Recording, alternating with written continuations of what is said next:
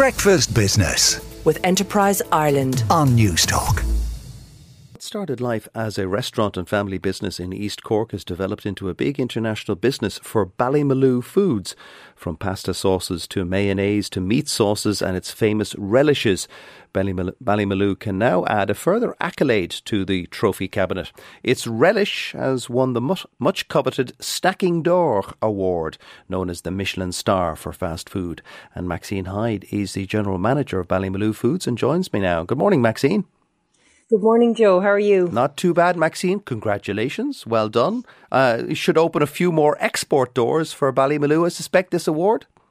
Yes, we're really thrilled with the award, which we were given last week, and just a real boost. It's obviously a challenging time for food businesses at the moment, and especially to be awarded a food award in France, where the French, as you know, are so proud of their food and can be wary of non-French food. So just a really good stamp of approval to help our efforts of our sales in France. Now remind us, Ballymaloe relish didn't just come down the river in the last few days. It's been around a good while, and it was invented in someone's kitchen. Yes, as you said there in your intro. So my grandmother was Myrtle Allen, who began Ballymaloe as a restaurant and a hotel back in the 1960s. And she would have always made the relish out of, my grandfather was a tomato grower. He grew a number of vegetables and fruit down in East Cork. And she would make the relish at the end of the summer every year. And then my mum saw the potential in the product. She just saw that everybody loved it, and she thought it could be a good product to bring for shops and restaurants. So began making it in 1990.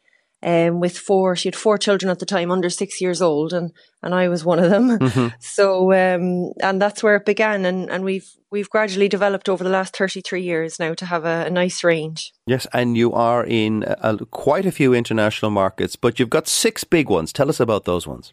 Yeah, so what we've learned over the years is less is more. 15 years ago, we would have kind of grabbed every opportunity, but you spread yourself too thin. So our real focus is UK, Germany, Netherlands, Spain. Now we've got a good shot at France, and then selling as well to export markets in Australia and the USA as well. Now, you mentioned France. Are you in any of the big supermarkets that we would know, Carrefour or Metro in Germany, or one of those?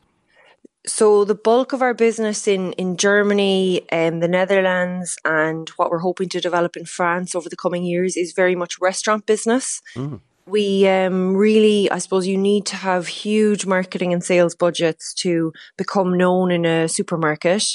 Whereas we find through we've a food development consultant and our food account managers, we can talk to chefs a lot easier and get onto menus at a much more affordable way than trying to take on the supermarkets. Because you have to nearly buy your way onto the shelves in the places like Walmart and Carrefour. Yeah. And also, the word relish, it's not always known in every country. So it's an extra little education piece that it all takes time for us. It does. How has Brexit played out for you guys? Obviously, the UK is a very important market for you. You are definitely in all the big supermarkets in the UK. I know that from my own purchases. But Brexit has thrown a bureaucratic spanner in the works. It sure has. Yeah, I guess, there's, as I mentioned, a number of challenges facing food manufacturers in Ireland over the last few years between the pandemic and Brexit. The big thing with Brexit for years was the unknown and all of the time spent on trying to prepare, and you weren't sure what you were preparing for. It's resulted in it is just a bit of extra cost, and things are a bit slower. And both, of course, are very unhelpful towards business, but we're still very, very much determined. We, as you say, we are in supermarkets in the UK. We're selling into restaurants, and we're really confident, and we're determined to make it work. And you have to fill in a load of paperwork now, but before the end of this year, it's possible that the UK will start checking foods as strictly as the EU checks British food coming in. Yeah. No, we hope we're doing it to the standards. Already. So we really hope, we do really hope, and working with some good logistics company who handle a lot of paperwork for us. So we're hopeful that it won't cause further upset. Now, we saw a spike in vegetable prices, certainly in the UK, and to a certain extent here in Ireland. There was a kind of a shortage of some products coming into the country. Did that affect your business? Yeah, absolutely. I guess out of the pandemic, costs had started to rise, and then the war in Europe has had a massive implication to the food business. Obviously, our manufacturing costs have gone up, but the availability of packaging and the price of packaging and ingredients has been hugely challenging.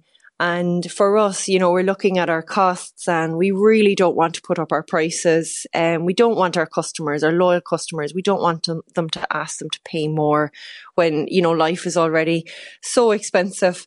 But also we won't compromise on our quality, on how we're making our products. So it's a real challenge to try and keep the business going and stay running a healthy business for the coming year.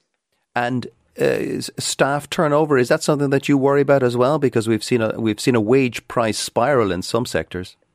Yeah, we've also had a lot of movement in our business in the last 12 months, and unfortunately lost some people. As you say, there was really an employees market.